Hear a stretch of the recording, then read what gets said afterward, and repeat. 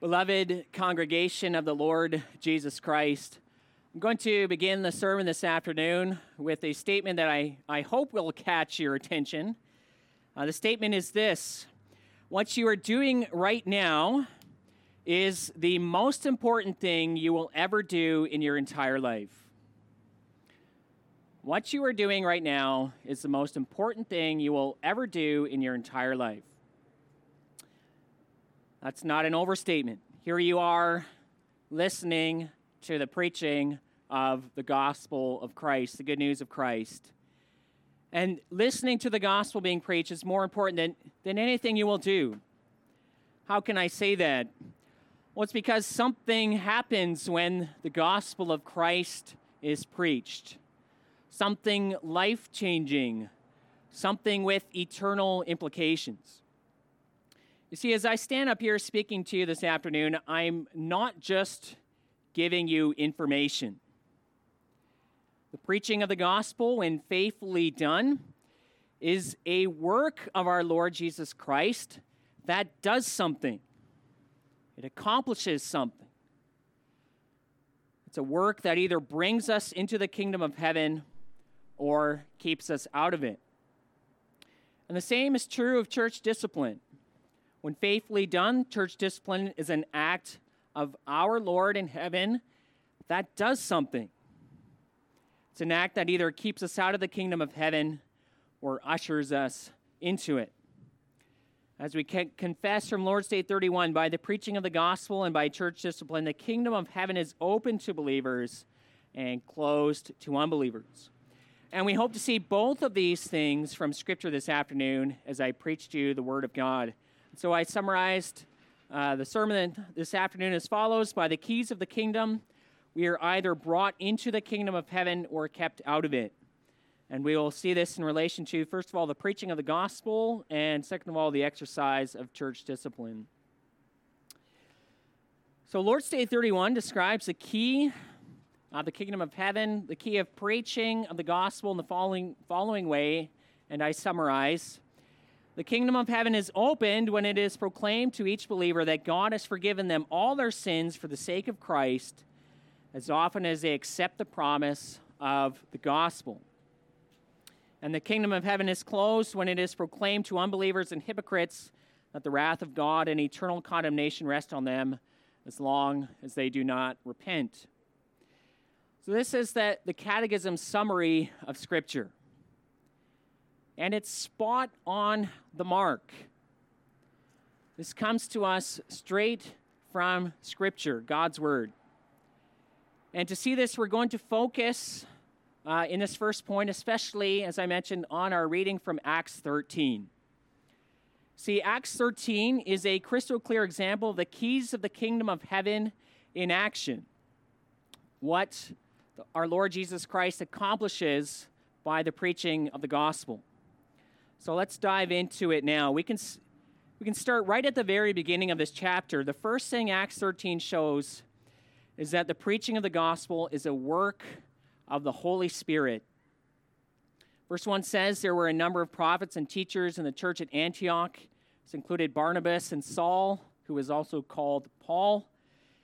And we read there, while they were worshiping the Lord and fasting, the Holy Spirit said, "Set apart for me Barnabas and Saul for the work to which I have called them." So Barnabas and Paul were called by the Holy Spirit to a specific work. And what was that work?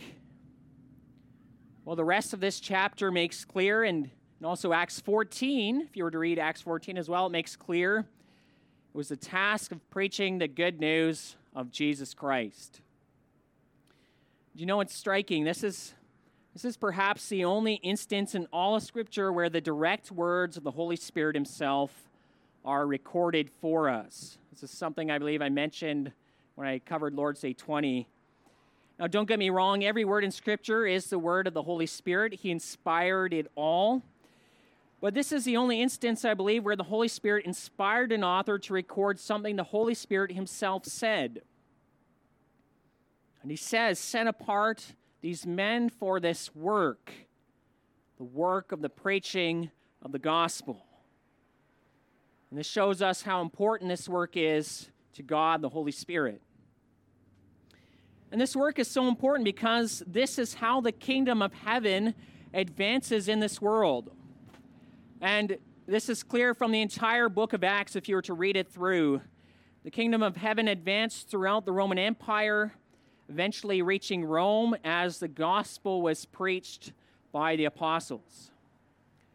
See, this is how God gathers his elect into his church. So this is indeed, it's serious business. You see, the same is true today. It's not just true in the book of Acts. The same is true today, right now. You see, the presence of the preaching of the gospel also here this afternoon, it means that the kingdom of heaven has come to you. It's come to you right now as I speak these words.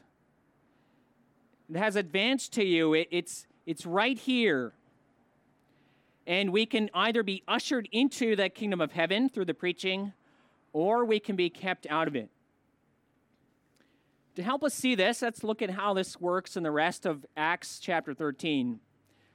So Paul and Barnabas, they were set apart by God to preach the gospel. And first they sailed to the island of Cyprus. When they came to a city called Paphos, verse 6 then narrows the story down to two men. One of them was a proconsul, which was a type of Roman governor. His name was Sergius Paulus. And the other one was a sorcerer and a false prophet named Bar-Jesus, or Elymas, as he was also called.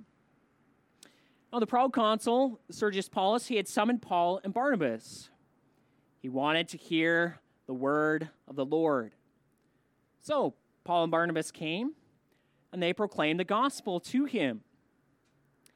But Elymas, the magician and false prophet, he was there too, and he opposed Paul and Barnabas. He even tried to turn the proconsul away from the faith they were proclaiming.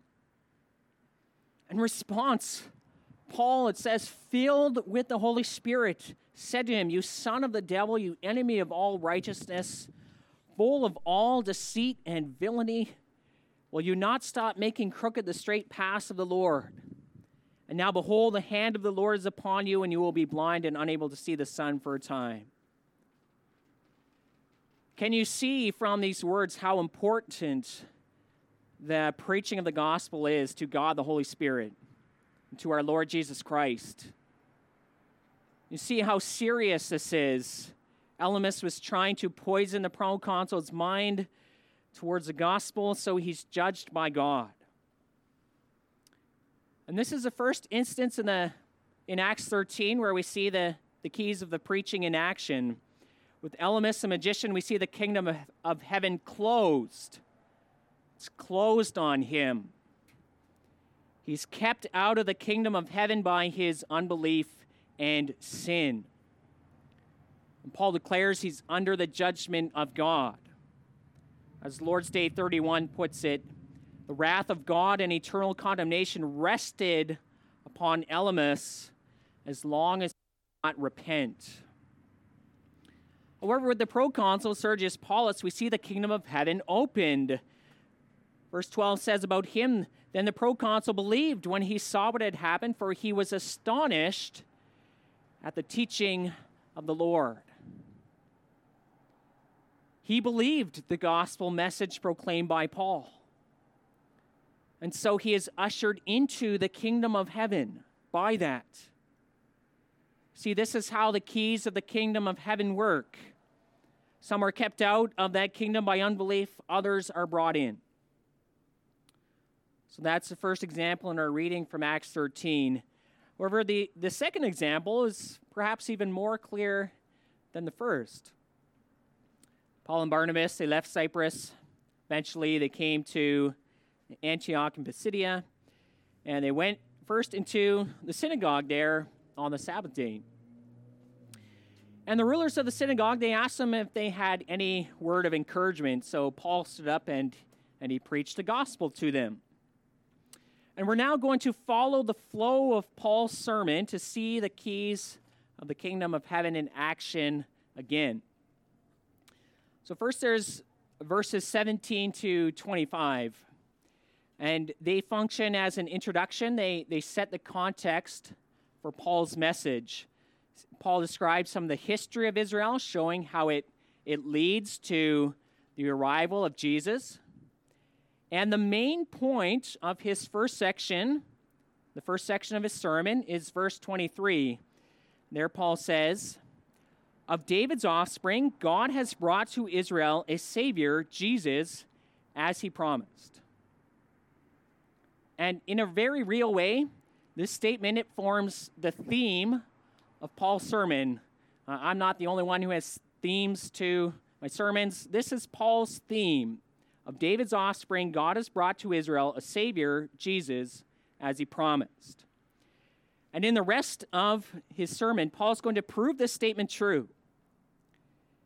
And near the end, he's going to show them the implications of this truth, as in, what does this all mean for his listeners?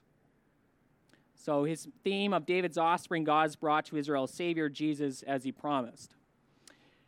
Now, verses 26 to 41 then forms the main body of Paul's message. And actually, we can nicely divide the main body of his message into 3 points. Very nice. Point 1 is verses 26 to 31. And here Paul hones in on the person of Jesus, describes what happened to him in his life, and explains why this man is the Savior. He says, the people of Jerusalem and the rulers did not recognize Christ for who he was. Instead, they condemned him and asked Pilate to have him executed. And after his crucifixion, he was laid in a tomb. But what did God do? God raised him from the dead. And this is the main message of point number 1 to his sermon. The people crucified Jesus, but God raised him from the dead. This makes Jesus the Savior. In point 2 of his sermon, verses 32 to 37, Paul will show why Jesus' resurrection proves that he's the Christ. Christ being the promised Son of David, the Savior. And Paul shows this by quoting from 3 different Old Testament passages. These passages, they all pointed ahead to Jesus Christ, who was raised from the dead. Think of Psalm 16, quoted by Paul, "You will not let your Holy One see corruption in the grave." And the main message of Paul's second point is found in verse 32.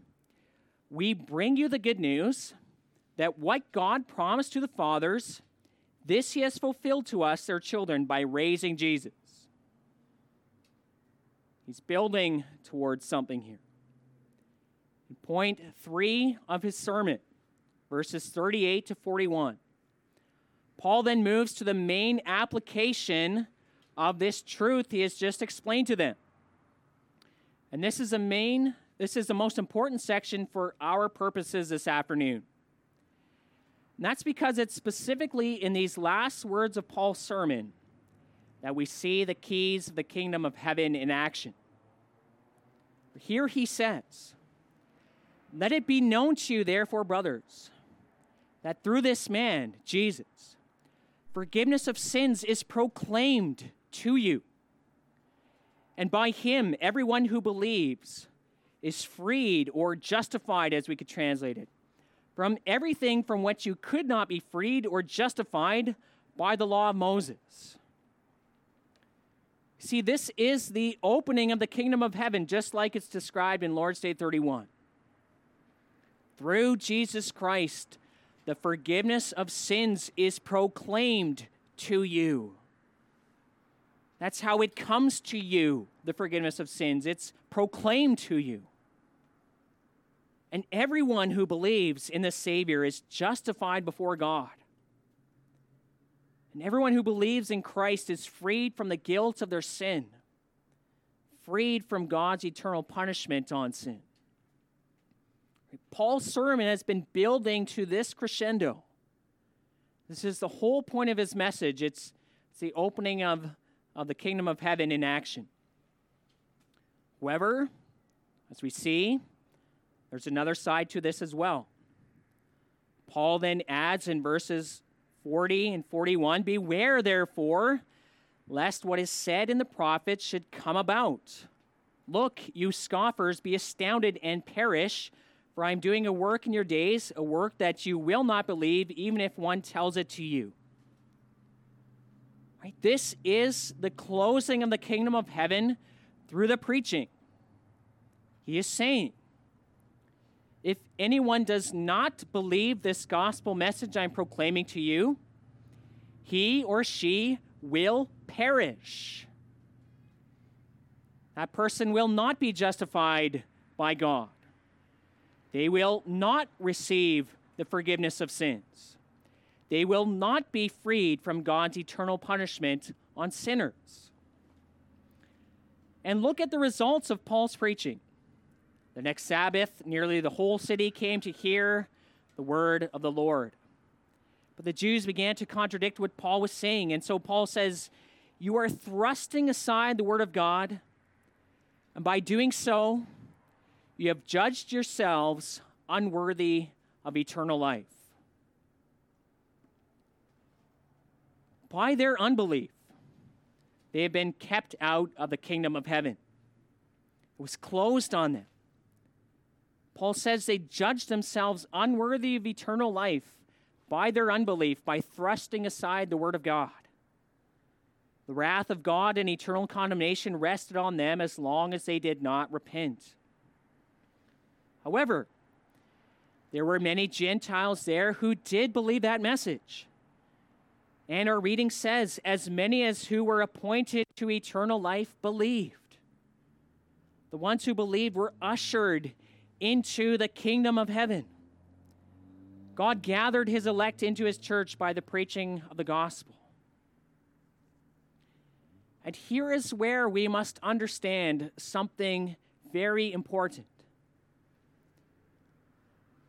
There is absolutely no difference between the people listening to Paul's message way back then and us here today. There is absolutely no difference, none whatsoever. We, as it were standing in their shoes right now. The same message Paul proclaimed to those people is proclaimed to us this afternoon. As Paul said in verse 26, to us has been sent this message of salvation. And in verse 38, the forgiveness of sins is proclaimed to you. And this is why I said in the introduction to my sermon that listening to the preaching of the gospel is the most important thing you will ever do in life. This is why we must take to heart the words of Hebrews 2. We must pay much closer attention to what we have heard, lest we drift away from it. For how shall we escape if we neglect such a great salvation? So everyone must listen up and listen carefully. And that means everyone, men and women, boys and girls, single and married, seniors and children. The message of salvation is right now entering into your ears. Take care that it also enters into your heart. Why would you shut your ears to this message? Why would any of you harden yourselves in unbelief? Why would you perish forever? The King of Kings, Jesus Christ, is calling you to believe in him right now. And if you reject his call, it will not go well for you. Make no mistake about it. If you reject this message, you will be condemned forever. Salvation is here. Make sure you do not thrust aside the word of God, judging yourself unworthy of eternal life. So that's the closing of the kingdom. And it must be proclaimed. But there's the opening of the kingdom also. And again, everyone must listen up and listen carefully. That means everyone, again, men and women, boys and girls, single and married, seniors and children. If you believe in Jesus Christ, your sins are forgiven. If you believe in Jesus Christ, you are justified before God. You have been set free from the guilt of your sin. You have been set free from eternal death. Your sins have been cast into the depths of the sea. You don't need to doubt. You can know for sure that it's true for you. God uses this message of the gospel to give us eternal life. The forgiveness of sins is proclaimed to you. Believe it. It is yours in Christ. In the words of Colossians 1:13 and 14, God the Father has delivered you from the kingdom of darkness and has transferred you to the kingdom of his beloved Son, in whom we have redemption, the forgiveness of sins. Brings us to our last point. So that was the keys of the kingdom when it comes to the preaching of the gospel. We must now look at the key of church discipline.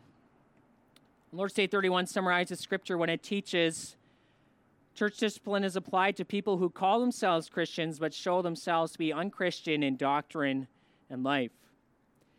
And this is one difference between the kingdom key of preaching and the kingdom key of discipline.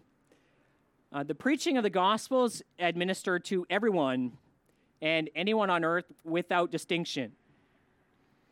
Right? Christ Jesus sends out gospel preachers to all people. Anyone in Winnipeg can come here, and I would proclaim the same message to them. Right? Believe in Jesus Christ, you will be saved. The gospel is proclaimed in the church and outside of the church, be preached by ministers in the church, missionaries on the mission field, and that gospel message, it can be proclaimed by any one of us as we speak to our neighbors, talk to people at work or at school. However, things are slightly different when it comes to church discipline. You can notice this in question 84, and you can see the difference in question 84 and question 85. In question 84, the question was asked, how is the kingdom of heaven first opened and then closed by the preaching of the gospel? With church discipline, question 85 asks, how is the kingdom of heaven first closed and then opened by church discipline? And why the difference? Well, it's because church discipline is only applied to those who are already in the church. As we confess in Lord's Day 31, it's applied to people who call themselves Christians but show themselves to be unchristian in doctrine or life. Now, we might have the tendency to think that church discipline is a job only for the elders to do. And it is true that things like discipline announcements and excommunications, they are in the hands of the elders. However, we must understand that church discipline, it begins with all of us. And Christ makes this clear in Matthew 18. He says, if your brother sins against you, go and tell him his fault between you and him alone. So brother and brother, sister and sister. And that can be perhaps a bit of a scary thing. However, it's necessary. Sin has a hardening effect.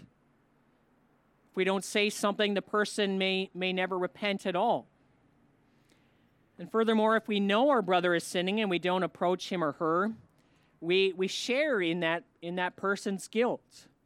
This is something we also read about in 2 John, which we read this morning, about not welcoming someone into your home. You share in their wicked work.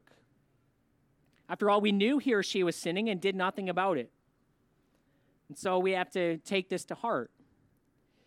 Furthermore, if sin isn't confronted, it often spreads in the church to others. So it's necessary. And Christ goes on, if this person does not listen, take one or two others along with you, that every charge may be established by the evidence of 2 or 3 witnesses. And if he refuses to listen to them, tell it to the church. And if he refuses to listen even to the church, let him be to you as a Gentile and a tax collector. So again, this is serious stuff. As we confess in Lord's Day 31, such people are forbidden the use of the sacraments, and they are excluded by the elders from the Christian congregation and by God himself from the kingdom of Christ. Now you might wonder, how can we confess that? How can we confess that the judgment of the elders and excluding such persons from the Christian congregation is mirrored by God himself, excluding them from the kingdom of Christ? Sounds like God is subject to human decisions.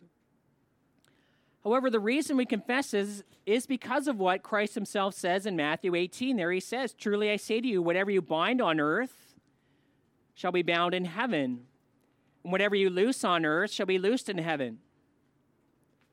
So the binding of the church on earth is mirrored by the binding of Christ in heaven. And this is also why the church must bind with utmost care. We must always make sure discipline is according to the word of the Lord. This is also why we confess the proper use of church discipline is a mark of the true church. Whatever you bind on earth is bound in heaven. Now, of course, God is not bound to an unlawful binding by the church. God's word and judgment, they stand supreme. However, this is not meant to negate the authority of the church in discipline. Church discipline, properly applied, does indeed close the kingdom door on those who refuse to repent and believe in the Lord Jesus Christ. And so we must watch ourselves. We must take care that as church we administer church discipline correctly. And we must watch our own lives so that we don't embrace a life of sin and unbelief. Take care that sin which is so deceitful does not come to rule our hearts and our lives. Let's also look out for each other. Talking to someone about a sin they have embraced in their life, that's not easy. But it's important. And it's a loving thing to do. Someone's eternal welfare is at stake. But let's also remember the other side of church discipline too. Church discipline does not need to be the final word in a person's life, and we certainly pray that it isn't. The goal of discipline is done out of love, to bring someone back to the church, to show them that they are on the wrong path. The goal is always to bring someone back. The goal is always to do it in love. And by God's grace, someone might indeed be brought back to faith, to repentance. Paul describes an instance of church discipline in 1 Corinthians 5. There he says about someone living an unrepentant, sinful lifestyle. "When you are assembled in the name of the Lord Jesus, and my spirit is present with the power of our Lord Jesus, you are to deliver this man to Satan." That sounds maybe harsh, but why should the church do this? He says, "For the destruction of his sinful flesh, so that his spirit may be saved in the day of the Lord." And that's always the goal of discipline, that someone's spirit may be saved in the day of the Lord. And it can and does happen that God brings a wayward sinner back to repentance. And when that happens, it's a most joyful time. That person is ushered into the kingdom of God with open arms. As we confess in Lord's Day 1, they are again received as members of Christ and of the church when they promise and show real amendment. Beloved, these are weighty matters, and I know that not all of this is easy. However, it's also an encouraging thing. God has given us a key of preaching to usher us into his eternal kingdom, to give us eternal life. And he has given us both the preaching and church discipline to keep us on that road.